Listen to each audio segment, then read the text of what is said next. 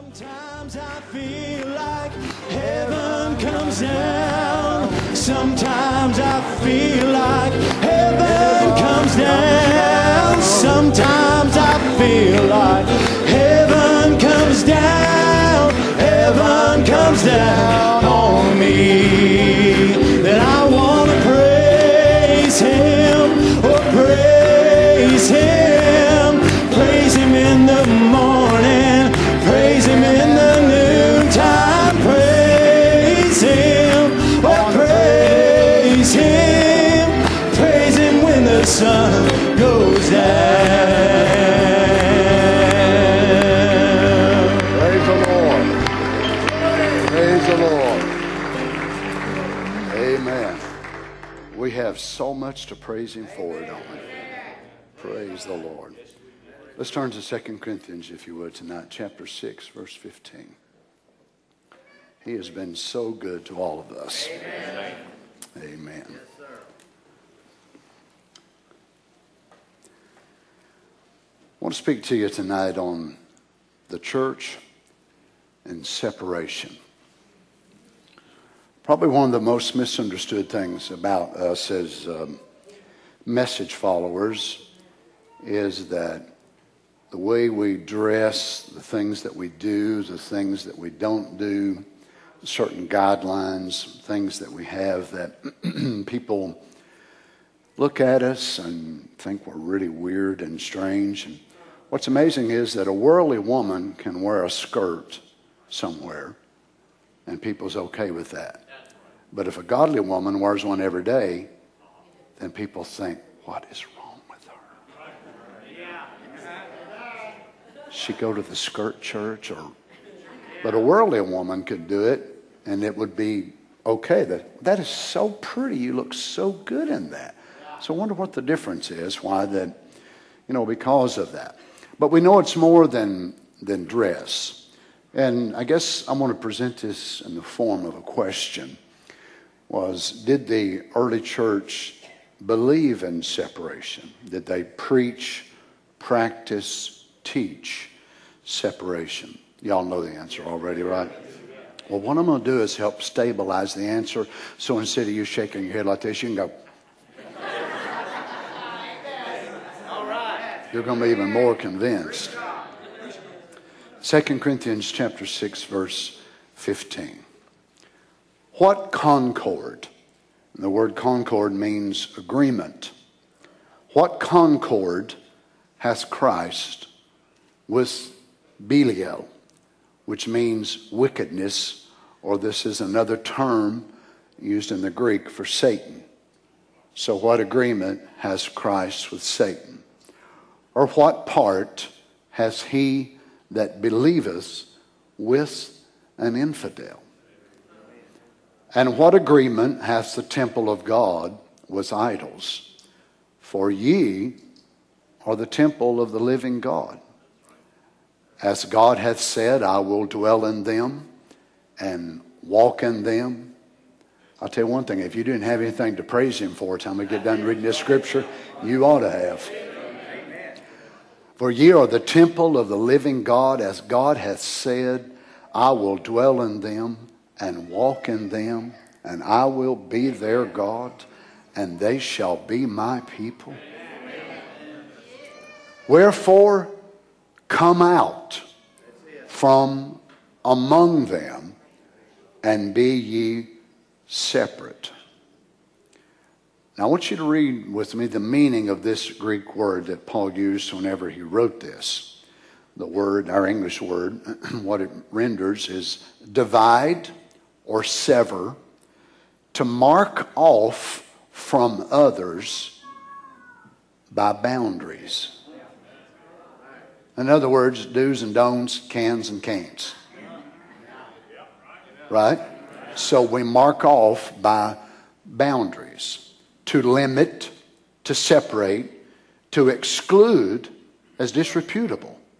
To appoint, set apart for some purpose. Now, with that meaning in mind, let's read this again. Wherefore come you out from among them and be you separate.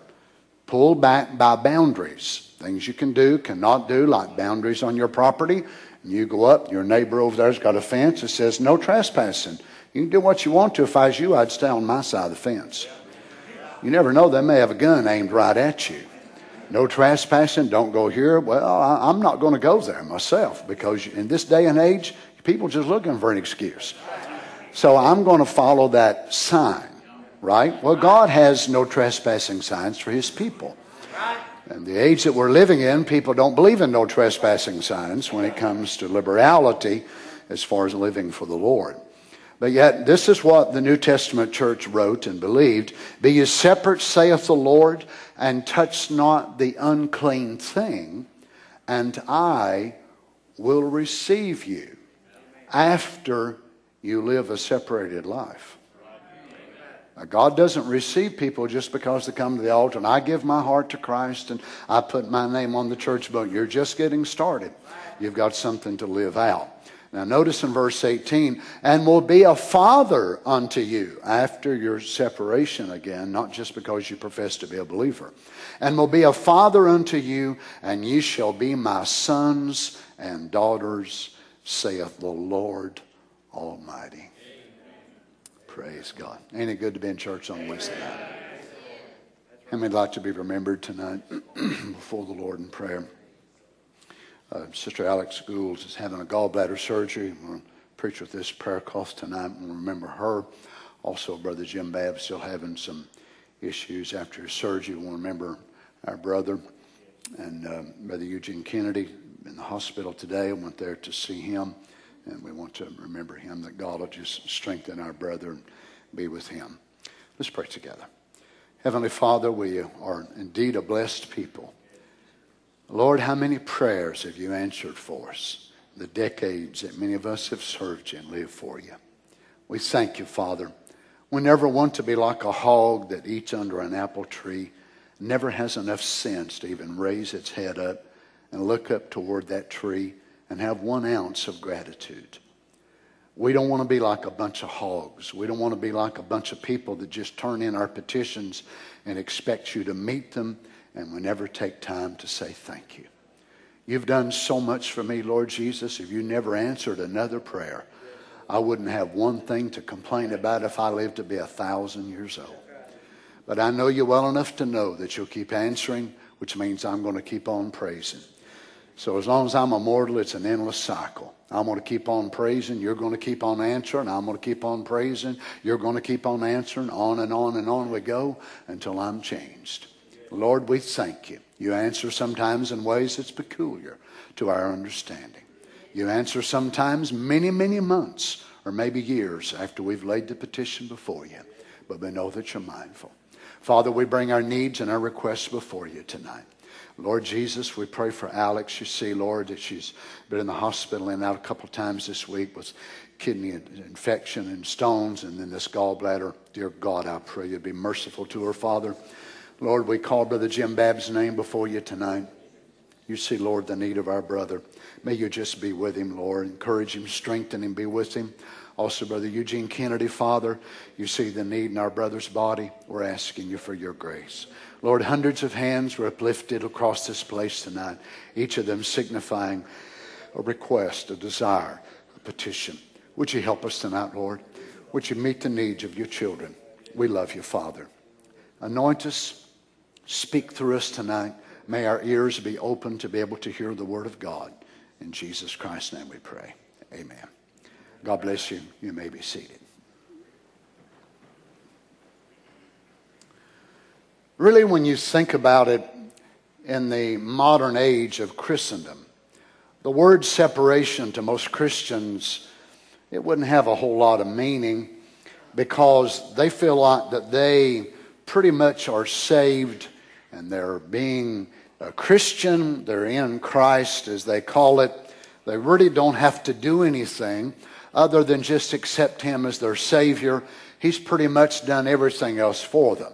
They don't have to live a certain way, talk a certain way, dress a certain way, lay aside these things. Sanctification even among the Pentecostal people, which is my background and many of you all, it's pretty much a foregone thing. It's not even preached much anymore, talked about. But yet we know that our God is unchanging in His nature and His principles.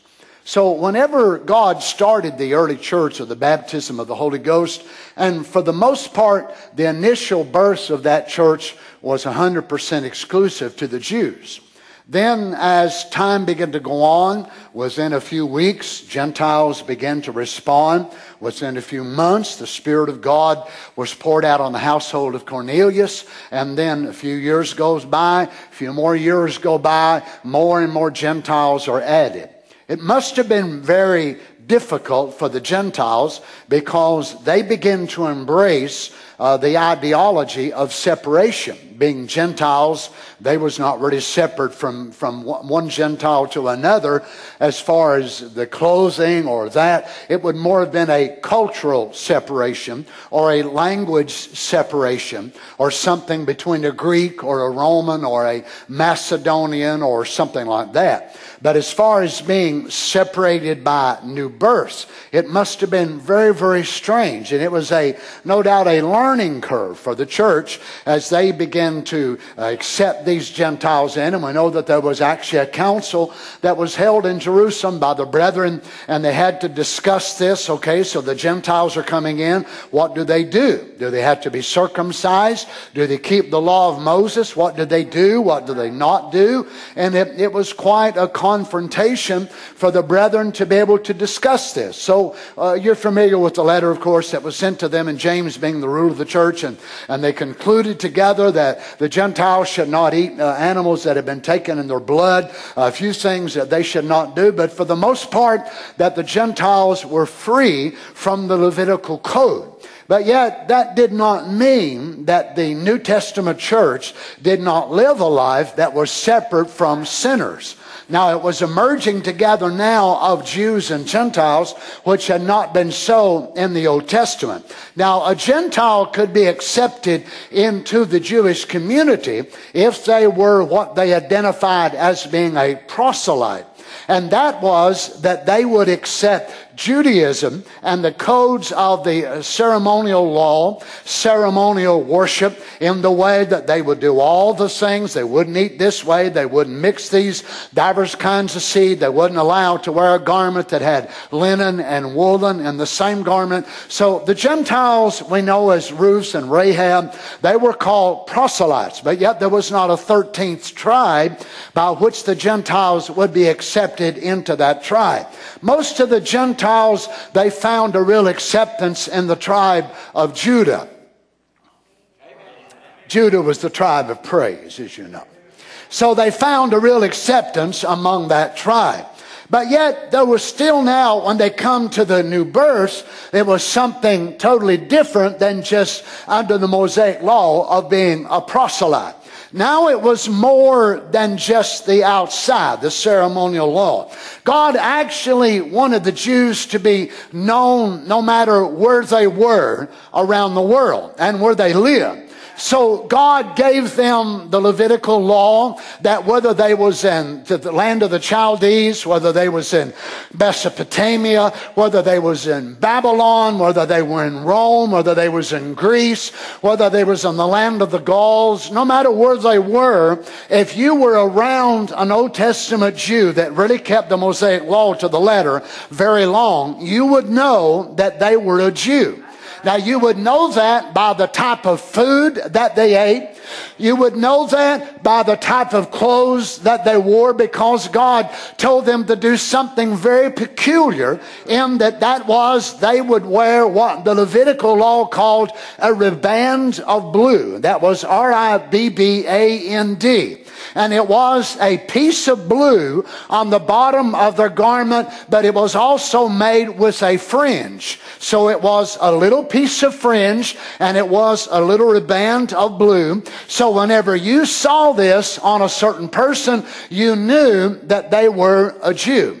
Then also the type of meat that they ate. You never saw them eating certain types of cloven foot animals. You never saw them that they ate with a certain type of chewing there could, or a certain type of seafood. They never touched any of that at all. So you would know when you saw them in the garden and you had a fish market, or you had some type of market there, and you knew these people always, they didn't have to say, hey, I'm a Jew, I don't do this, but you knew it over and over again. They did not eat pork, they did not eat this, that, or the other. And God did this to them because it was their identification of being a separate people.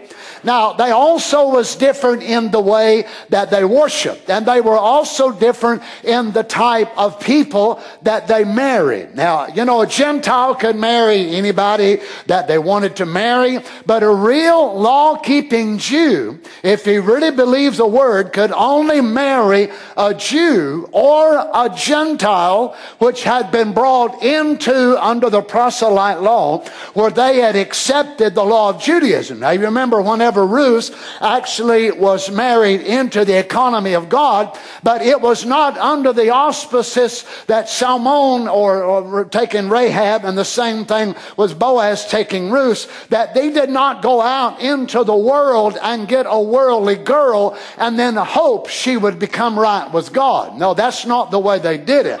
As a matter of fact, that's contrary to God's word. That's right. Now, some people have done that, we know, and God by His grace saved their companion, but that's not the teaching of the Word. And you see, many folks exalt experience above the teaching of the Word. Just because it worked for this man or this woman, that's not what we teach as Word teaching people. Well, I done made some of you mad already. You see, experience is not what we teach. The Word is what we teach. So a real faithful Jew, they were commanded by God to marry those of their own faith. And as Christians, of course, we know that the same thing was carried over again. Now, God actually had this law, as we've been looking at it in nature, before there was ever any human beings on the earth. God started the law of separation in dealing with the elements that was on the earth, in that God separated the light from the darkness, and God called the separation day. And then God called the gathering together of the darkness night.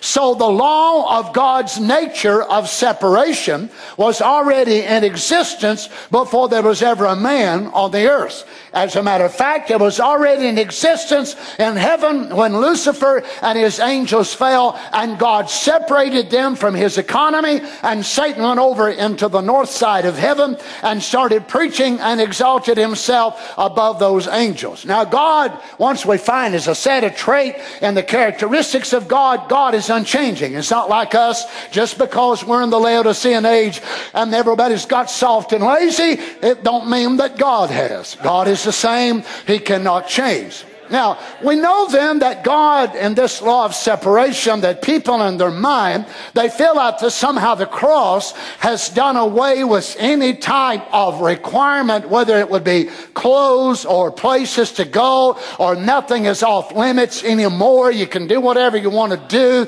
You can listen to country music, rock and roll music, smoke a little bit, drink a little bit, take a little bit of barbiturates and this and that and the other, and still be a Christian. Well, you might be one by title, but you're not one that's filled with the Holy Ghost. A Holy Ghost-filled Christian does not need alcohol. A Holy Ghost-filled Christian don't need marijuana. They don't need cocaine. They do not need pornography. They do not need the things of the world. Well, praise God.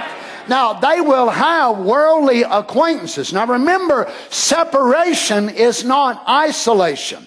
Now, there is a great place for us as the people of God in living in this world and being in this world, but yet not being part of it. And no doubt many of you, especially you that work out with business and you work out with people every day, and some of you know of some very nice Christian people. And they treat you, some of them treat you maybe better than some folks you go to church with, and then some so-called message folks. But yet in reality, when it comes right down to it, there's this place that you you could only go so far with a good old Baptist boy or a good old Pentecostal or a good old Methodist or whatever more, because you don't believe the same thing. Let's just be honest. They believe in three gods and pray to three, and you pray to one.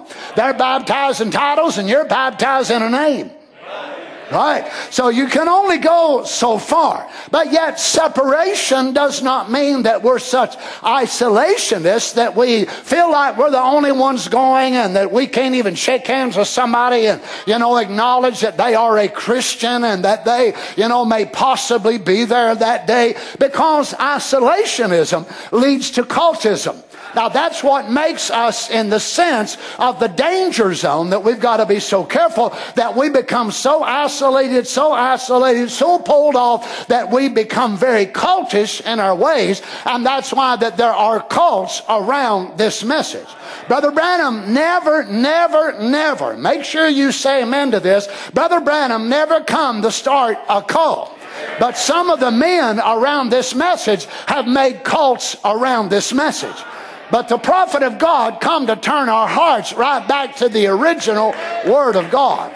So when people say that there's a cult around, well, I agree with them as far as that. There are little cults, always have been and always will be. But it is not the fault of God's prophet. He was not the one that come to cause such stuff. But with this type of message, when we're already pulled out, we're already severed, we're already set apart, you can see that it can tend to be more cultish than it would a denominational thing. Because a denomination, if they hear that you're going that way, they'll boot you out. They'll get rid of the preacher and get another one in, or they'll throw you out of the association. Well, because we don't have an association, because we don't have any overseers and so on, then that makes pastors and preachers to the spot where if they want to form a cult, well, they can. They can form a personality cult, and they may not have nobody following them but a handful of people, but they've just got this little handful of cults. Some people, they've got a church full, others have got a handful. We don't want no cult around here.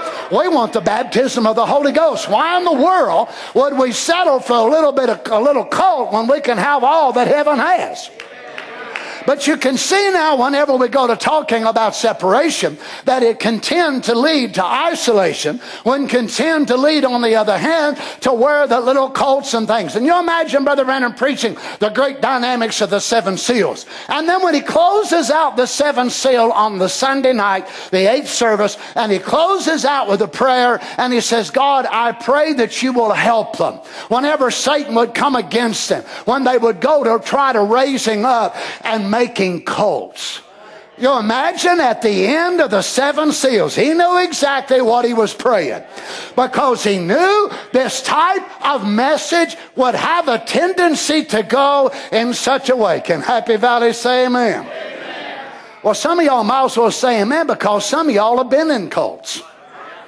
Message ones. Well, praise the Lord. I didn't get many amens, but it's the truth anyhow. Now, some of you look back and realize some of the things that you've been in, it really wasn't a word move. It was a personality cult around this man or this doctrine or that idea. Well, hallelujah. That's exactly right. But friends, we don't want to be in that. Why would we want to waste our time in any type of a cult? Let's just get filled with the Holy Ghost and let every fiber of our being so filled with God that God can live His life out of us every day. Now, whenever we look at this, then we realize that this is, you agree with me, this is God, part of God's nature to have separation.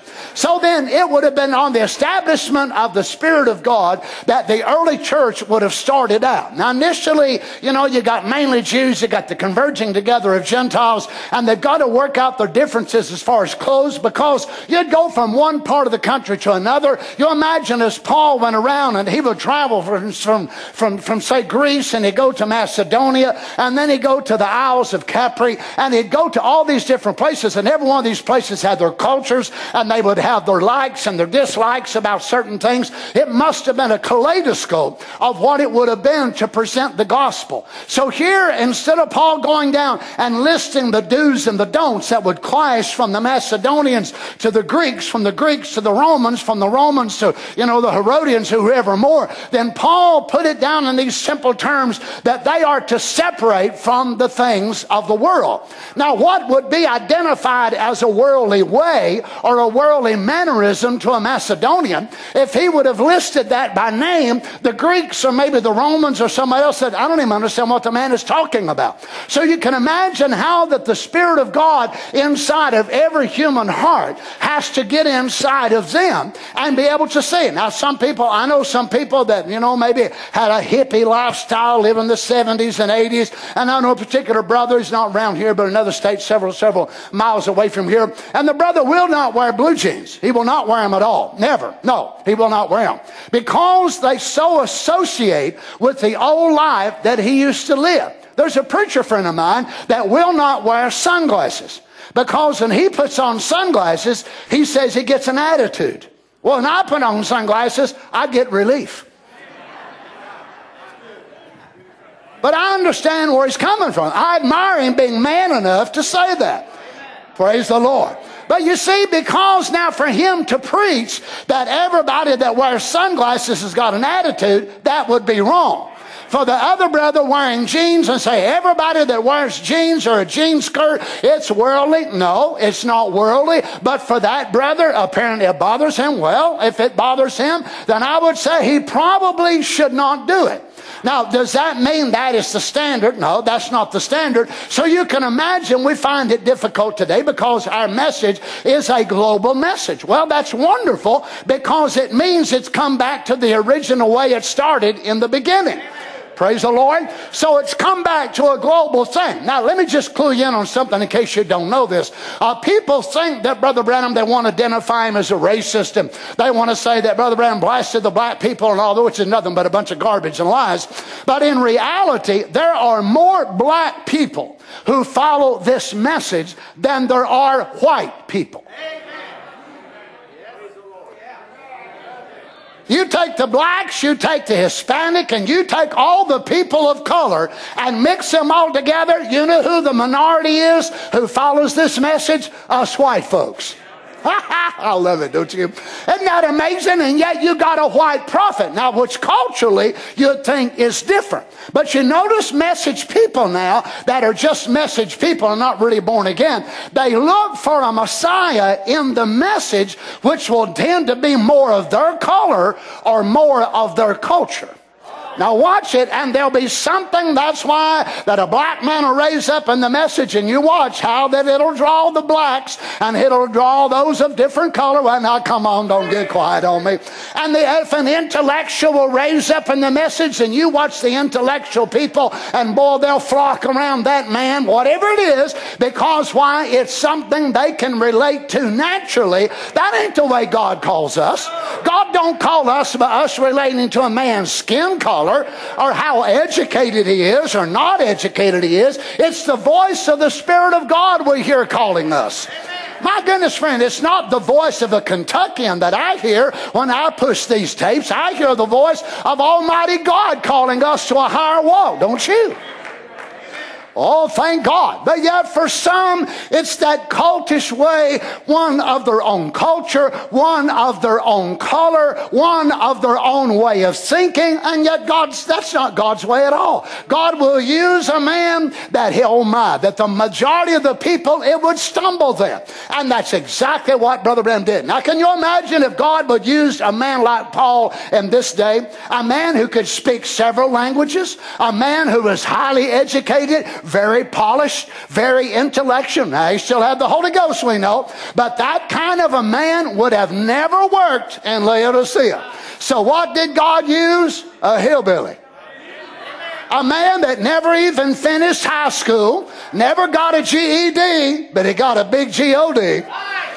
Well, praise the Lord. And he would stand in the pulpit and preach, and some of his grammar wasn't even proper. Some of his adjectives and adverbs and nouns and pronouns. Now, come on, I'm not picking. I'm just being honest. And yet you have these doctors that sat behind him, and these theologians that would sit behind him that were so educated that couldn't even carry his Bible.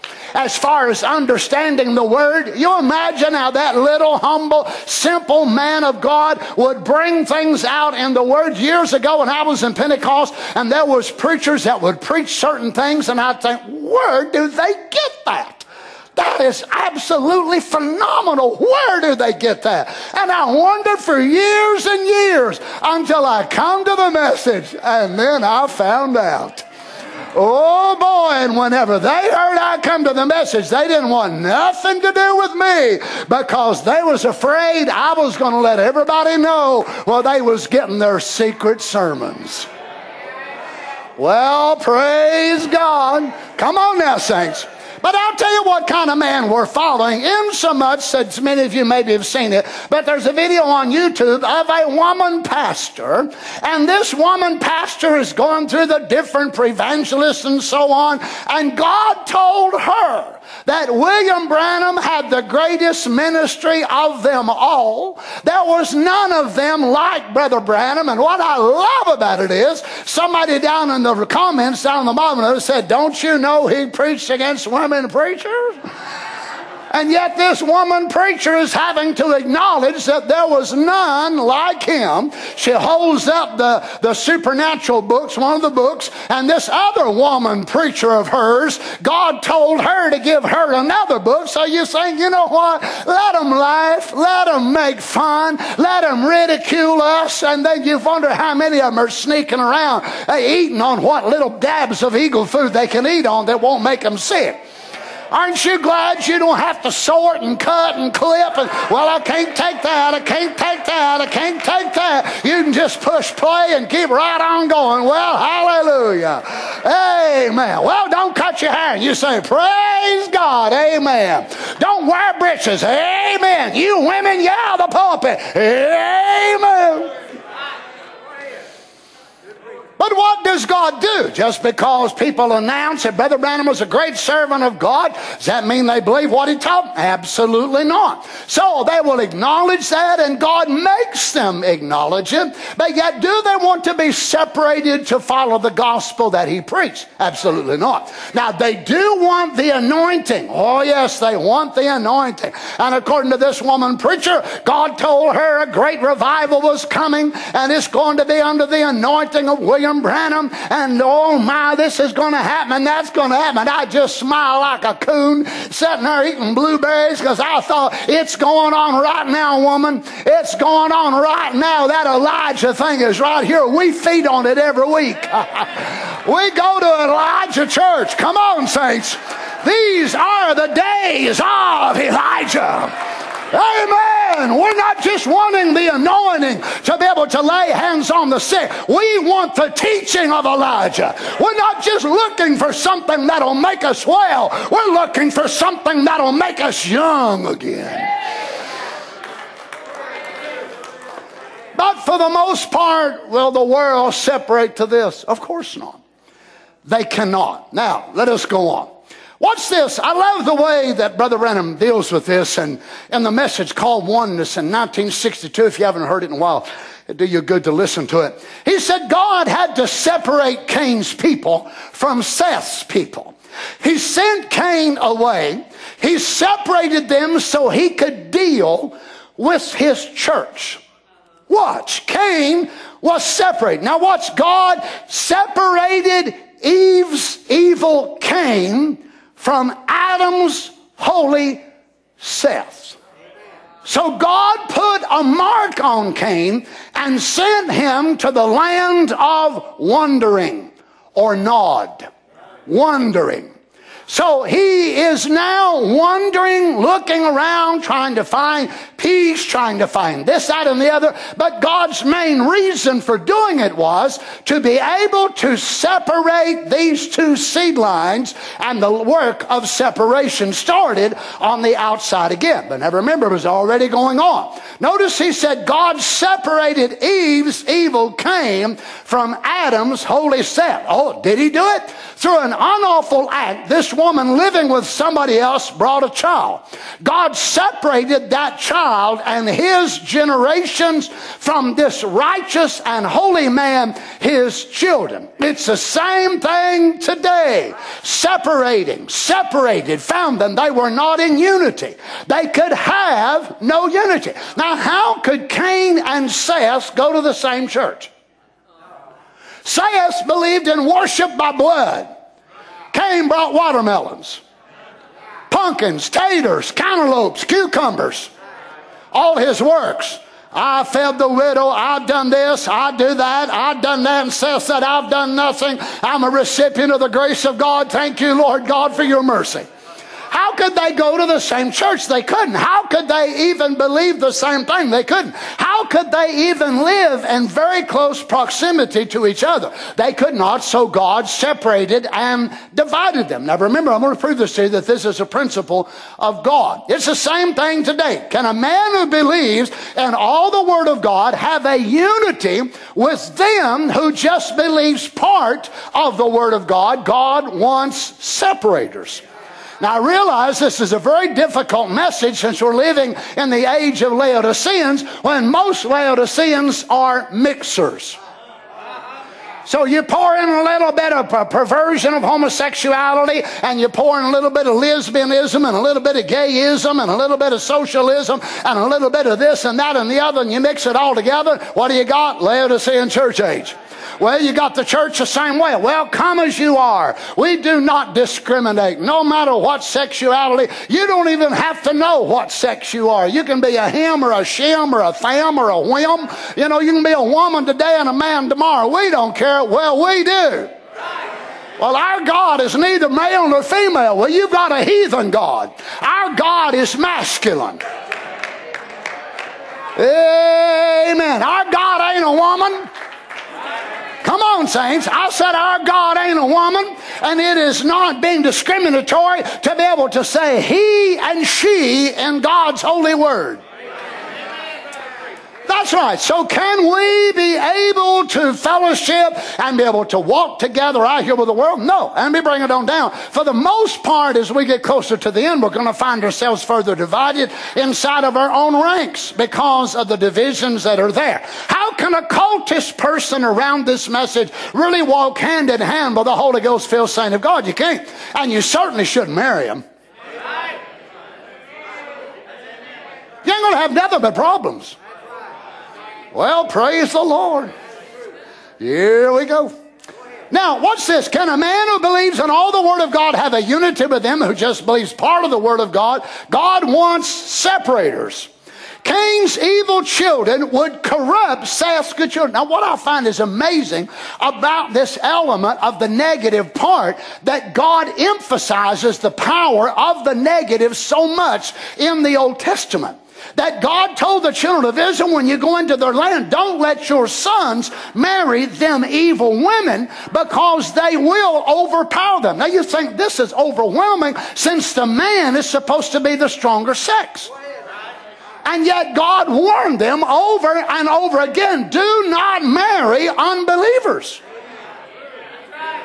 Now, I realize this is accepted in the age we live in. I realize it's accepted by some of you compromising message people, that you think it's quite all right for our boys and our girls to marry Baptists and Methodists and Pentecostals or whatever more. You're off the word. It's not acceptable. It's wrong. I said it's wrong.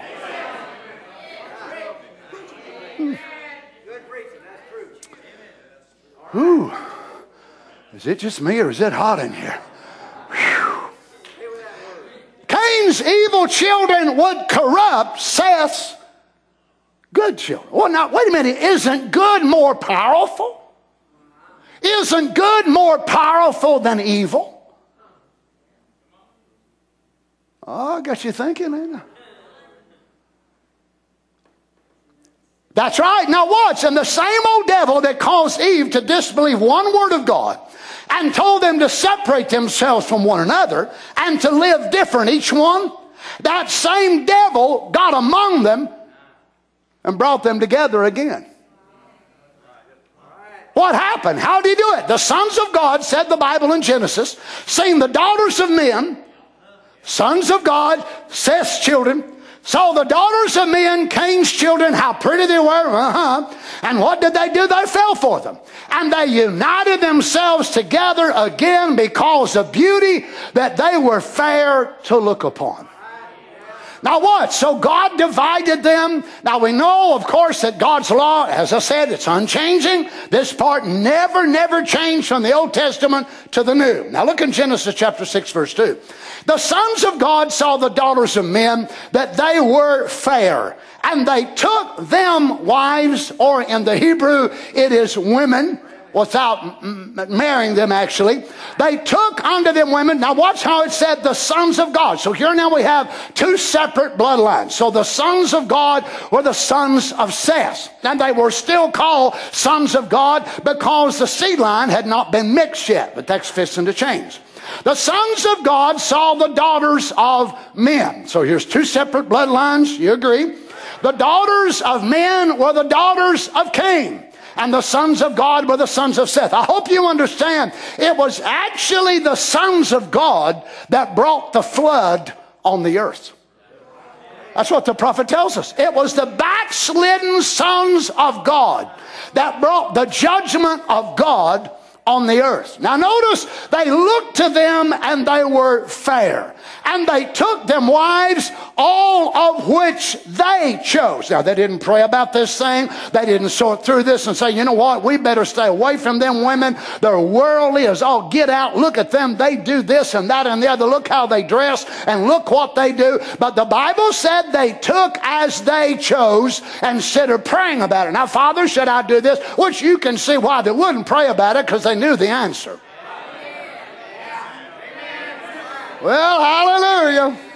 Thank you, Jesus. The sons of God saw the daughters of men, that they were fair, and they took them wives, all of which they chose. Now notice God's response to their choosing. And the Lord said, my spirit shall not always strive with man, for that he also is flesh, yet his days shall be 120 years. All right, now we have a dispensational change. Up to this time, people have lived. They're still living now when this has been written in Genesis 6. 900 years old. 969, Methuselah, which his name means before the deluge, he will disappear. And Methuselah died just some time right before. It's amazing when you take the chronology of those ages and how they lived. Adam, 930 years old. And yet God prophesies and says, I am going to change the lifespan of man. Then, of course, it went from that down to 70. And we're doing good if we live that now. And if we do, we'll be sick. We'll have our gallbladder removed. And one of our eyes took off. One of our hands took off. All kinds of valves and all kinds of, we're metal, we're plastic, we're polyurethane, polyethylene. No wonder we need a body change. You imagine God taking your polyurethane gizzard and liver and whatever more in the rapture. But friends, we need a change. Now watch, there were giants in the earth in those days, and also after that. Now the Bible uses several words actually for the word giant, Nephilim and giant. There were giants. Notice now, there were giants, and then after that there were giants. Oh my. So the giants were on the side of the serpent's seed, because the serpent was a big fella, handsome, right? Now notice the way Moses writes this. There were giants in the earth in those days, and also after that. Now the sons of God go into the daughters of men, and then in their union, the DNA coming from the Canaanitish women, it also produces more giants, which are half message and half denominational.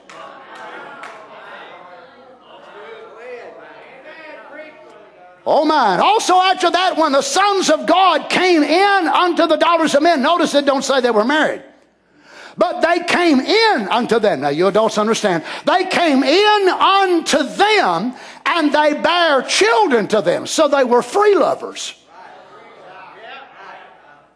So they just lived with this one, lived with that one. Sounds like Elizabeth and Johnson City, Bristol, Kingsport. Come on, friends, we're living in a world where people are lower than animals. People will shack up. They don't want to get married no more. Don't you understand where it's coming back to? Antediluvian destruction, but this time fire, not water. So when the sons of God came into the daughters of men, and they bare children to them, the same became mighty men, which were of old, men of renown. So they came into their houses, into their chambers, and they lay with them, and they became mighty men. Now they were big men in stature, and they were also great men in strength, power, tyranny, and also oppression. So they were not just men of great size, but they were men that became very, very aggressive. They became men that wanted to control. So they became men of renown. Look at this Hebrew word. It is Gibborim, which we render mighty men, signifies properly conquerors, heroes from Gabor. Now it's amazing because this is one of the compound names of God, El Gabor, the mighty conqueror. So these men were mighty men because they were conquering. So they were called also men of the name. So they are Gabor, men of the name. Now it means that they were twice named. So they were named, say, Jim, the son of Donnie, John, the son of Bill. But then that was the name they were born with. But then their great deeds and their great victories and the great things that they done, they got another name. That they were renowned and they were mighty men. Sounds like some of these sports stars. You know, imagine some man getting some kind of contract, 100 and some million, 300 and some million to throw a ball or catch a ball. There ain't no human being worth that kind of money. And yet people will worship him. Well, sure they do. They know more about the baseball stats than they do scriptures. They can quote more baseball stats and football stats and whatever more than they can quote. Praise Brother Donnie. They can tell you about this guy. He did an RBI and an IBR and a YOT and a 300, 504. Boy, Brother Donnie, you sure don't know nothing about that. You know what? You're right. And I agree with you. I'm going to put my intellect of something that'll change our bodies. How many RBIs do you figure will help you in the body change? How many big guys, oh, this guy done so-and-so on the baseball and he kicked a home run. I don't guess they kick home runs, do they? Anyway, he kicked a touchdown and run down through there. You reckon that'll help you 1 inch whenever your body's changed? You reckon that'll change 1 gray hair out of your body?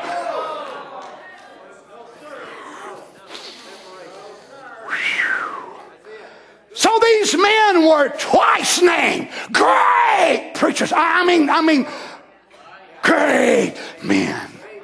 Gabors. Hybrids. Half sons of message and half bastard born. Denominational hybrids. Any man that adds to this message, you understand how serious this is? The prophet of God tells us a man that'll add 1 word of his own interpretation after a message, after it's been vindicated to be the truth, is total annihilation and eternal separation from God.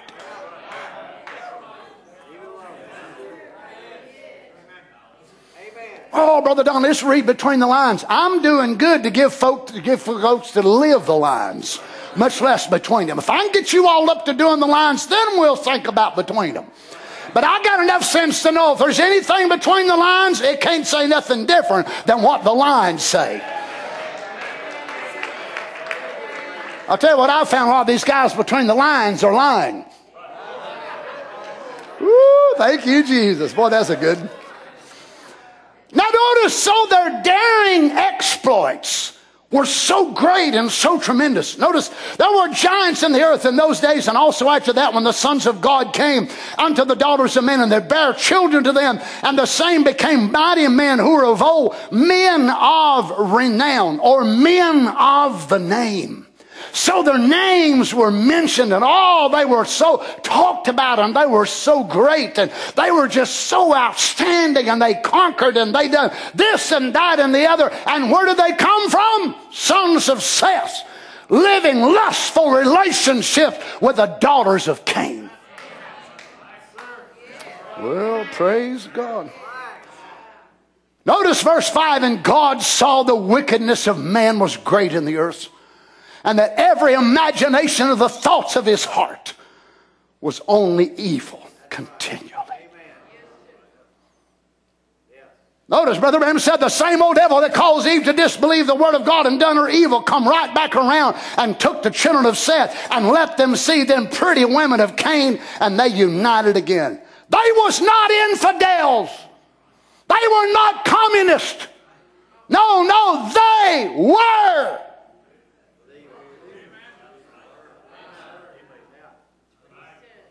Believers.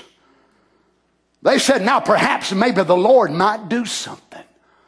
Or all this like that. You know, they thought that they were doing what was right. What did God have to do? Wipe the whole thing off. So God had them separated. Satan brought them back together. So God said, there's only one thing I can do. Separate. And God separated every other human being from Noah and his family. Can you imagine how hard it must have been whenever Noah heard the door shut behind him and he heard some of his cousins, his nephews, Seth's seed. Seth's seed. Lord Jesus. He had to send such a flood and destroy the whole bunch. Judgment come on for the false union. Judgment struck Eden because of a false union. Now did the serpent has a seed. He said, shame on you. Now think how dangerous, friends, that a false union is. Look at God's reaction. God brought the antediluvian destruction upon the earth because of a false union. Can I go on? Notice again, a false union brought judgment on the earth to Eve and Adam and Eden. And a false union brought the floods of God's judgment on the earth because the daughters of Cain flirted with the sons of God, and they fell for it and united together again. There you are, false union. Nothing could happen. What did God do? He destroyed the whole thing. All but precious old Noah and his family. So here they land on Mount Ararat in Armenia.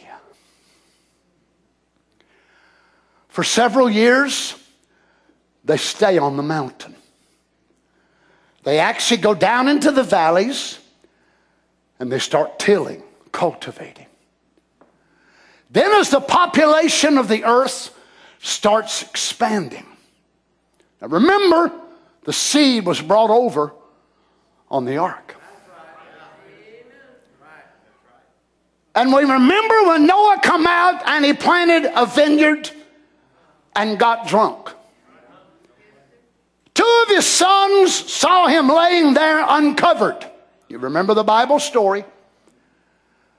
But Ham, his other son, came in, ridiculed, made fun. Moses leaves it in a mysterious form in the way that he puts it. But somehow it was in disrespect to the prophet Noah. But the two other sons actually walked backwards and put a garment on them, and they cover their father. Then when Noah woke and he realized what his younger son had done unto him, then said Noah, cursed be Canaan. Now isn't this so peculiar? Because it was not Canaan who did this, but Ham. But Canaan was Ham's son. After which the land of Canaan is going to be named. Blessed be the Lord God of Shem. And blessed be Japheth, for he shall enlarge his tents, and he will dwell in the tents of Shem. Now, actually, Shem was not the firstborn. Oh, I'm giving you a lot to study on later. Shem was not the firstborn, But by divine chronology, God puts him first over and over again by birthright. Watch Noah prophesy about the Gentiles coming into Shem's tent. Praise God. That through this the Gentiles, Japheth of course being the father of the Gentiles, and of course they went up into Russia and Europe and all them places there, but he said there will come a time when Japheth will be able to be under the tents of Shem. I mean, know the word Shem, all close word they got the word Semite. Abraham was a Semite. So from the lineage of Shem, and remember here they live up in the mountain, and then they go down in the valley, and then it begins to expand and expand and expand. And then the further down they go, they head towards Shinar. And when they head towards Shinar over in what we know today would be Babylon or Iraq, there it was that they begin to expand. And what is the devil's idea? To reunite them again after the flood.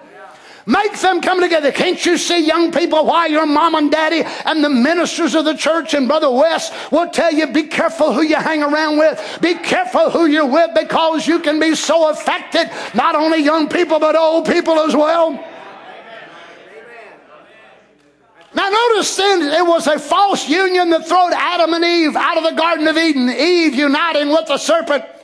A false union that caused the antediluvian destruction.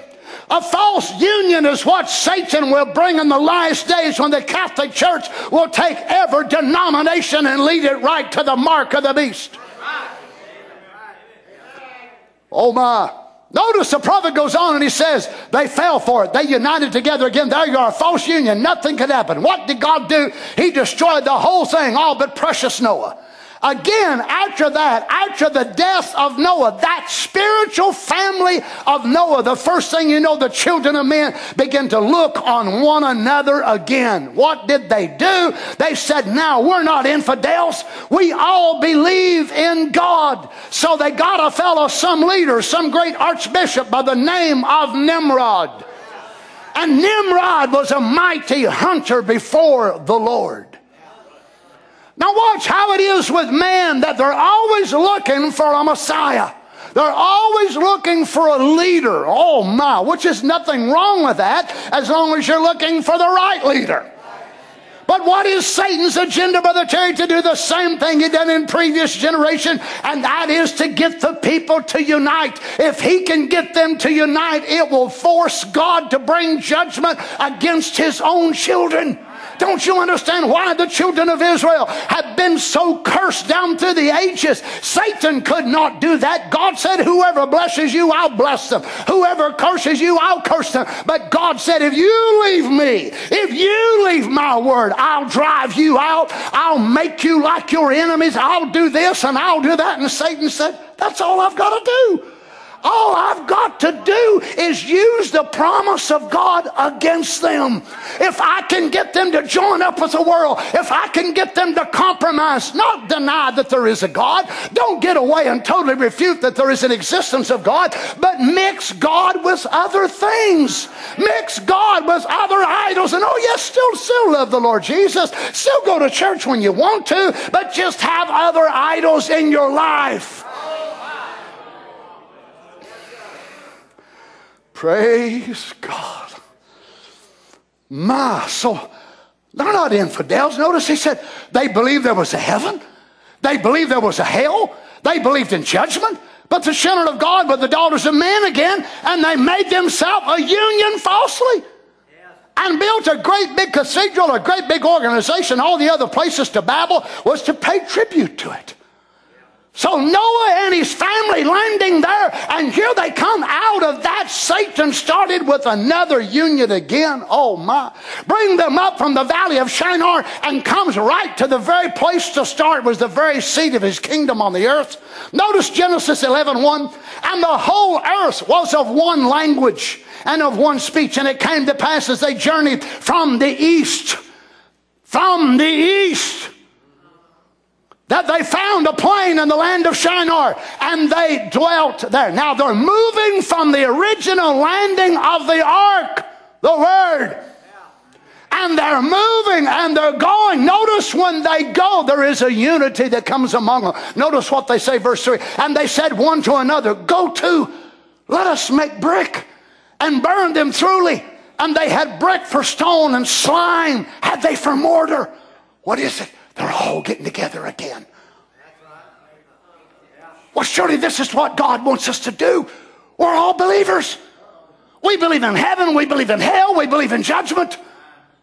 We better build us a tower. So if there comes another flood, we'll run right up this tower and we'll be safe.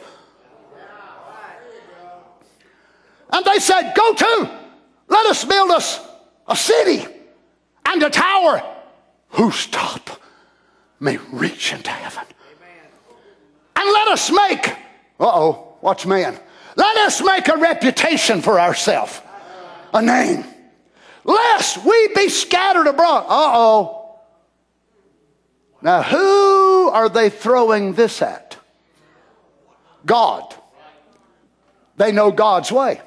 God's way is to separate and scatter his. So they said, we don't want it. No. We don't want this to happen again now.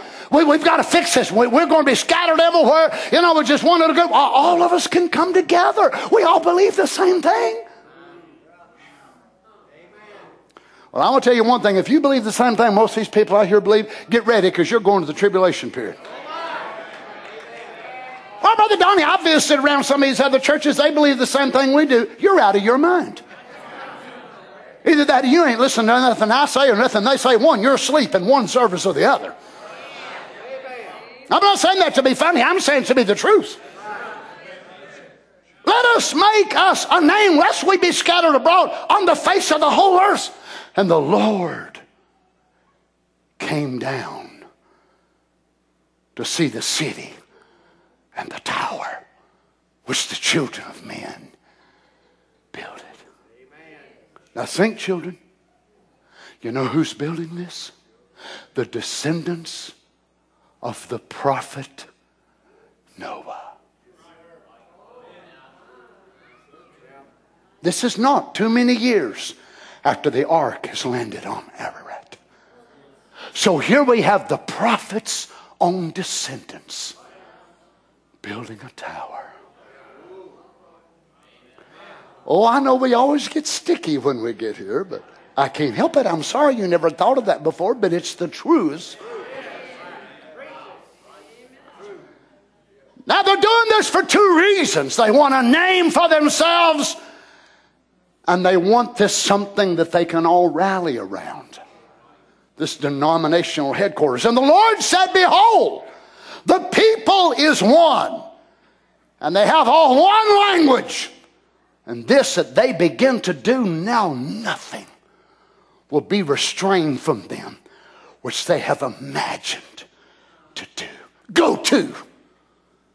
Let us go down and there confound their language, that they may not understand one another's speech. So all of a sudden, everybody shows up one day to work. And this guy starts speaking Greek, and this one Aramaic, and this one English, and this one Spanish, and this one Cree, and this one Creole. And I mean, they're just one another. I think, what in the world? And they're just so confused. And what in the world? What is going on? I mean, we all worked together yesterday. That was before his trip. I'm glad when he comes down, he can do one of two things. He can bring languages which confuse, or he can interpret the handwriting on the wall and let you know what era you're living in. Praise be to God. Oh my, we didn't know what to believe. We didn't know what to do. We wasn't sure which way was to heaven or whatever more until he come down in this day. And when he come down with the opening of them seals, it made the way to heaven so plain, praise be to God, that we can see where we come from. We can see where we're going. Is that right? Why? Because he came down. It depends on when he comes what he brings you. So you know what God did? God just calls them to divide and divide. Well, here was some people speaking Spanish, and some speaking Greek, and some speaking English, and some speaking Aramaic, and some speaking, all these different languages. And all of a sudden they realize, and they hear this guy way over here, and they understand what he's saying. Sort of like the Pentecost in reverse. So this guy way back over there, he understood what this guy was saying. So they could speak the same language. They started getting together, so they just all dispersed and went everywhere. Well, the Hebrews went this way, the Galaic went that way, the Macedonians went that way. What? By their language. So you were identified in that day by what you talked. Woo! Praise be to God. Amen. It's the same way today, my brother. It's the same way today, my sister. Notice, so the Lord scattered them. Here we go again. The very thing they said they didn't want to happen, God didn't bring a shortage of slime. God didn't bring a shortage of brick. But God confused their language, so that they could hear one another, but they couldn't understand one another. And those that understood one another started going to church with one another. And they started living together. Don't you see what God's doing? God is separating. God is separating. He's got an Arphaxad. He's got all these others, an Eber. He's got an Abram. He's got all them that he's got to get in one area because they talk the same talk. They talk the same language. Remember in the Old Testament when the children of Israel, when they come up to a certain place and they had a password. Well, there's certain tribes of the children of Israel couldn't say that password. So they have them say Shibboleth. Well, the certain tribes of the children of Israel couldn't say Shibboleth. They'd say Sibboleth. Dead giveaway. So whenever they'd come up, they'd say Shibboleth. Say Sibboleth. Say, your head's cut off. Why? They couldn't say it the right way. Don't you understand? It's the same way now. People say, oh, I'm saying what the tapes say. Really? You're saying what the tapes say and you don't think the seven seals is open? You're saying Sibboleth, not Shibboleth. Praise be to God. Well, I'll tell you one thing. Brother Branham was God. Oh, no, he wasn't. He was a man of God with God in him, but he sure wasn't God. You're not saying Shibboleth. Come on, saints. Oh, hallelujah. Well, I'll tell you one thing. We're in the 8th day, and we need an 8th day messenger. Oh, no, that ain't what the word says. You're saying Sibboleth and not Shibboleth. But the bride says there's only 7 ages, and the rapture comes in the 7th age, and we don't need another prophet. We don't need another messenger. We've got what we need on the earth now to get us ready for a body change.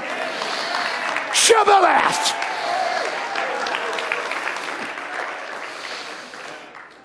Shibboleth.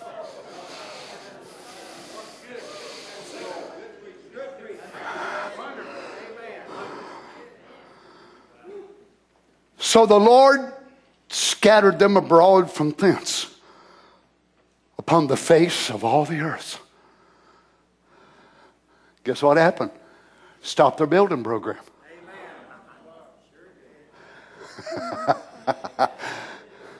Well, you imagine one of the architects is now speaking French.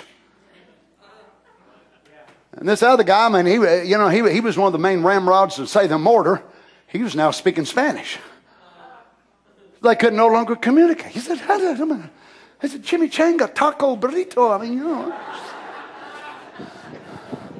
The other guy saying, French toast, French fries. That's all the French I know. So it was such an uproar. It interrupted everything so bad, they had to stop construction. Brother, sister, don't he know how to fix stuff?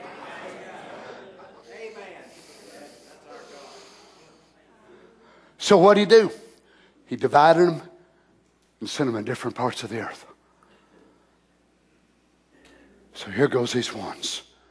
From Shem to Arphaxad to Eber. And then there was a man whose name was Abram. And God called unto Abram and said, go out from your father's house. Leave your country to the place I've called you to. What was it? Separate. Every son and daughter of Abraham is called to be separated. Not isolation, separation. You see, only God can help us to rightly divide this to where we're actually separated, but not isolated. If we are separated and it turns into isolation, then we cannot fulfill what Jesus says in Matthew. You are the light of the world. A city set on a hill which cannot be hid. So if we're isolationists and then we pull our light, we pull our truth, we pull all of that in, we'll never shed it to nobody. So we are separate, but shining separatist. Witnessing separatist. Praise God. Letting the world know there's a better way to live. Don't you love him? Praise be to God. Let's read verse 9. Therefore is the name of it called Babel, because the Lord did there confound the language of all the earth. And from thence did the Lord scatter them abroad upon the face of the earth. The prophet said God separated again, and he sent out good old righteous Abraham. I'll just take you and make a nation out of you. God separated him. Come out from among them, Abraham. Leave everything behind. God never blessed him till it left everything. And Lot was the last. Come out, Abraham. Separate yourself from them unbelievers. And I'm going to take you and make a nation out of you. I'll make a people that'll keep my commandments. I'm going to give them another chance. We'll pick this up next time, Lord willing. Now the Lord had said unto Abram, get thee out of thy country, and from thy kindred, and from thy father's house, unto a land that I will show thee. What's God doing? Same thing. Separating. Did the early church believe in separation? This is their heritage. It was based upon separation. Then us Gentiles come in, and they had to try to teach us, how do we separate and not isolate? How do we do? Do we all have to dress like Jews? Do we all have to not eat any more bacon and pork chops? Well, Brother Joel starved to death, wouldn't he? Oh, you mean we can't? We got to act like Jews, and we got to put prayer garments on. We got to wear a shawl and a robe. And no, you don't have to do that. Stay away from the world in Macedonia, the world in Rome, the world in Gaul. The world, and wherever it is, whatever form, in your culture, in your way, in your background, separate yourself from the world, but be a light, because there might be another seed working right by you. And if you're an isolationist, you'll never even talk to them, because you'll feel ungodly and unclean to say one thing to them. But let your light so shine that men may see your good works and glorify your Father which is in heaven. Praise God. Well, thank the Lord. Let's pray together. Heavenly Father, thank you for this word tonight, Lord. I pray, Lord Jesus, that you'd make it more clear to our hearts. We know for the most part, Lord, as far as just dress and appearance, it will always be our sisters that will catch most of the eyes and the sarcasm and the looks, and others in Cracker Barrel or Walmart or wherever they're at, and women standing or sitting talking, and one will put their hand over their mouth and looking at our daughters and our wives and our children, talking and saying things. But Lord, we can expect that. We expect it because it's from a world that's veiled in darkness. Lord, they don't realize that their grandmothers years ago would have never wore men's breeches to Cracker Barrel. Many of these Methodist and Baptist people that laugh at us now, their grandmas would turn over in their grave if they seen their granddaughters wearing shorts to church. If John Smith wept because the Baptist people were wearing wedding rings, what would he do now, Lord? What would he do when they break and let the pastor go out, him and the deacons, and take a cigarette smoke and then come back in for part 2 of the service? What would John and Charles Wesley think of the Methodist Church now when they come very, very close to voting in the clergy? And it looks like, Lord, that they're heading for a split because the liberals in the Methodist Church wanted the gays in so bad.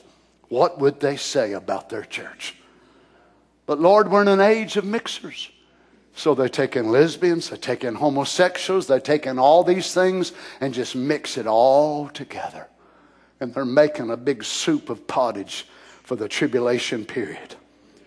But Lord Jesus, you're still the same God that's calling to your people and say, come out of her, my people. Come out of her and be separate, saith the Lord, and I'll receive you unto myself. Lord, they don't realize the same call that we're hearing now that's calling us to live a separate life. That call will come very, very soon. It'll call again and it'll say, come out of time, my people. Come out of your mortality. Glory be to God. The same voice that called us to this message ain't going to just call us to be under the Elijah anointing, but it's going to call us to a new body. Praise God. Lord, I don't regret it now. We sure won't on that day. May you help each of us, Father. May we walk in harmony with the voice of God as it calls to us now. That is the surest sign that we know we're going in the rapture because our lives are being quickened by the Word. When we're shown that we're doing something wrong, we line up. When we see we're believing something wrong and it's proved to us by the Word, we lay it aside. If we're doing something wrong and the Spirit of God quickens that to our hearts, we repent, Lord, I'm sorry. That's the surest sign we can have. Our bodies are being quickened into obedience to that Word. So the rapture is the final quickening. Praise God. Thank you, Lord Jesus. Help us, I pray, Lord. Help us. Being separationist, help us, Lord, to love.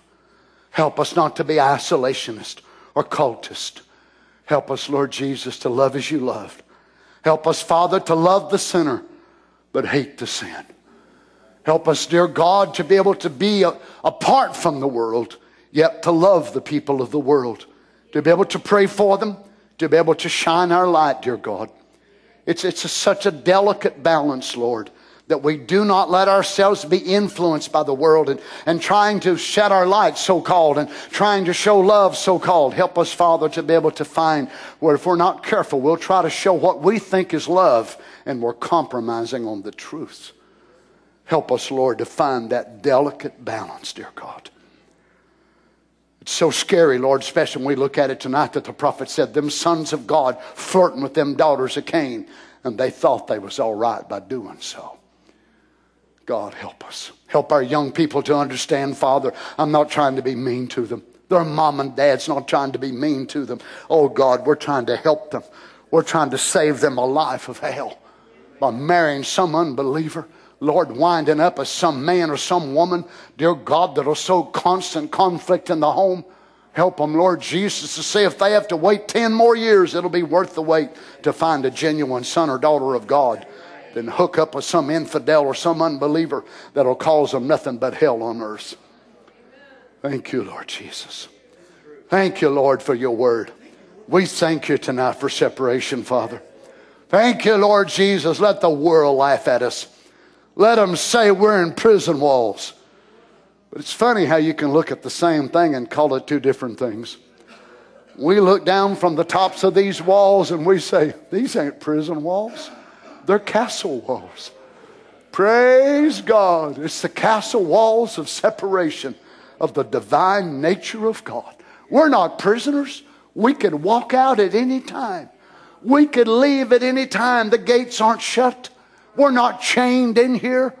We're held by chains of love. We're not fettered. We're not held out of fear.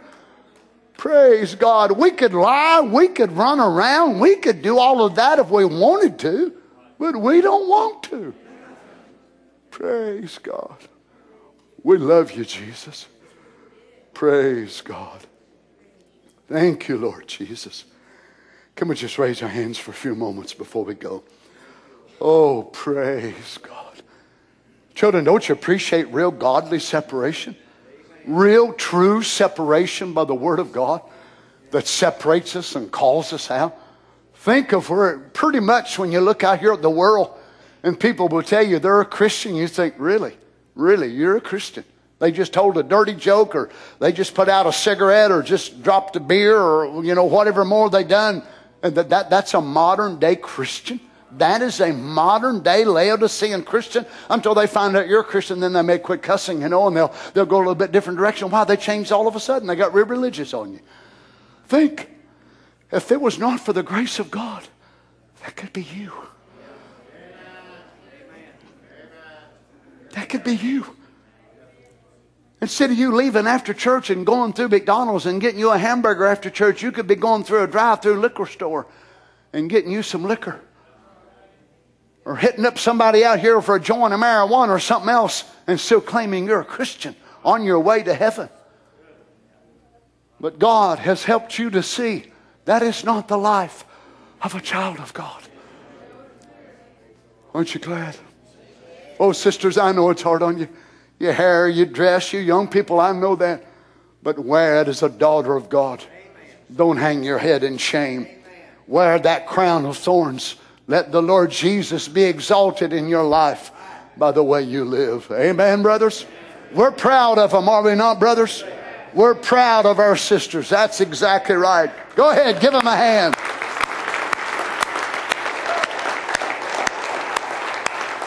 Praise the Lord. They overcome more than a man does. Amen. God bless you. Let's sing something together, Harry. Aren't you happy to be in house of God? Praise the Lord. Turn around and shake hands with somebody. Tell them it's been good to be in the house of the Lord. Now, if you knew all this already tonight, you just bear with me, because apparently a few folks didn't, so he wanted me to preach it to them. So I trust you was blessed. Amen. Thank you, Lord Jesus. Thank you, Lord Jesus. I want to be ready. Oh, I do, Lord. I want to be ready to go. Oh, let the bride sing it now. I want to be ready. Oh, yeah. I want to be ready to go. I don't know how long I'll be here. Jesus said he's gonna come again. And when he comes, I will go with him. When I hear him call my name. Everybody now, sing it. I'm gonna be ready. There. I'm gonna be ready to go. Oh, I'm gonna be ready when he calls my name.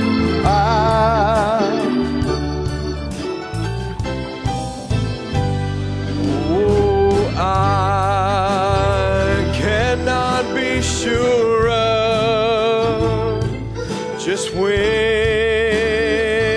it will take place. Oh, but it does not matter if I'm walking in his grace. Oh, I want to be ready. Oh, I want to be ready to go. Yes, I want to be ready. Oh, I want to be ready to go. Yes, I'm gonna be ready. Oh, I'm gonna be ready to go. Yes,